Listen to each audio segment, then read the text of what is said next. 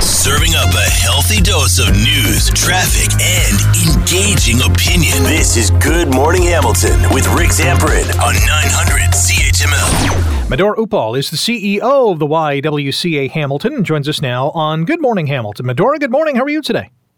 I'm good, Rick. How are you? Not too bad. Thanks for joining us today. How big is this funding going to be?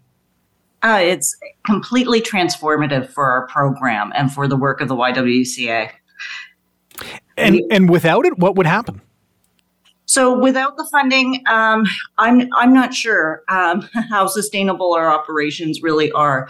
This funding allows us to provide not only increased and appropriate staffing to meet the needs of the women who are coming into the transitional housing program, but also basic necessities like food, our ability to turn over units and allow more women to come in faster into the program, do intakes. So it's pretty, it's fundamental, foundational funding for us really to keep the program open. But beyond that, it actually allows us to bring in more intensive and appropriate supports to assist women who are dealing with really complex issues around homelessness. Where are these individuals coming from? Are they all in Hamilton? Are they homeless? Are they living in encampments?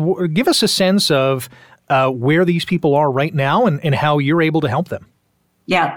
So 95% of our referrals are from women's shelters or homelessness services where people are maybe precariously housed or living on the streets. They might be living in encampments. One of the biggest challenges for us, though, is those who with high acuity needs, who have really complex, more intensive needs. We've been unsuccessful in supporting well through the program because we, right now, with the current funding, only have 2 staff to assist 65 women. So this is a game changer for us, this funding, because it really means those women who are existing in encampments who've had long histories of homelessness will be more successfully able to access our program and then find permanent housing from there. Medora Upal, CEO of the YWCA Hamilton, joins us here on Good Morning Hamilton on 900 CHML. We're talking about new annual funding for the local WISE Transitional Housing Program. And this is, as I just said, transitional housing. How is this helping these individuals get to more permanent housing? Well, housing is, first of all, access to affordable housing is still a challenge in the city and one we at YWCA are committed to addressing. But for the women we're seeing in transitional housing, there's more than just housing they need. They're dealing with a whole long history of trauma, often related to violence that they've experienced that led to their homelessness or during the periods when they are homeless. We are working with women with complex needs around mental health as well as substance use. And so stabilization, getting supports in place, getting the networks and the relationships they need to be successful living independently in the community is the work that we do in transitional housing. So women come in, but when they leave, their lives look a lot better and a lot more safer and stable so that the permanent housing can be successful. And does this funding address all that you do within the transitional housing program? It addresses everything we do within transitional housing.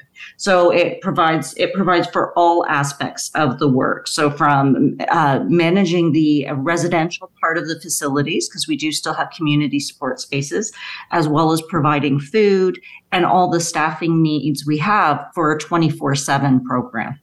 Our guest on Good Morning Hamilton on 900 CHML, Medora Upal, the CEO of the YWCA Hamilton. We're talking about $2.6 million in annual funding for the local WISE Transitional Housing Program. As I mentioned off the top, this is a 65-unit building on McNabb that's been there for years and has done some incredible work. I would imagine with the housing situation in our community that this facility is full all the time?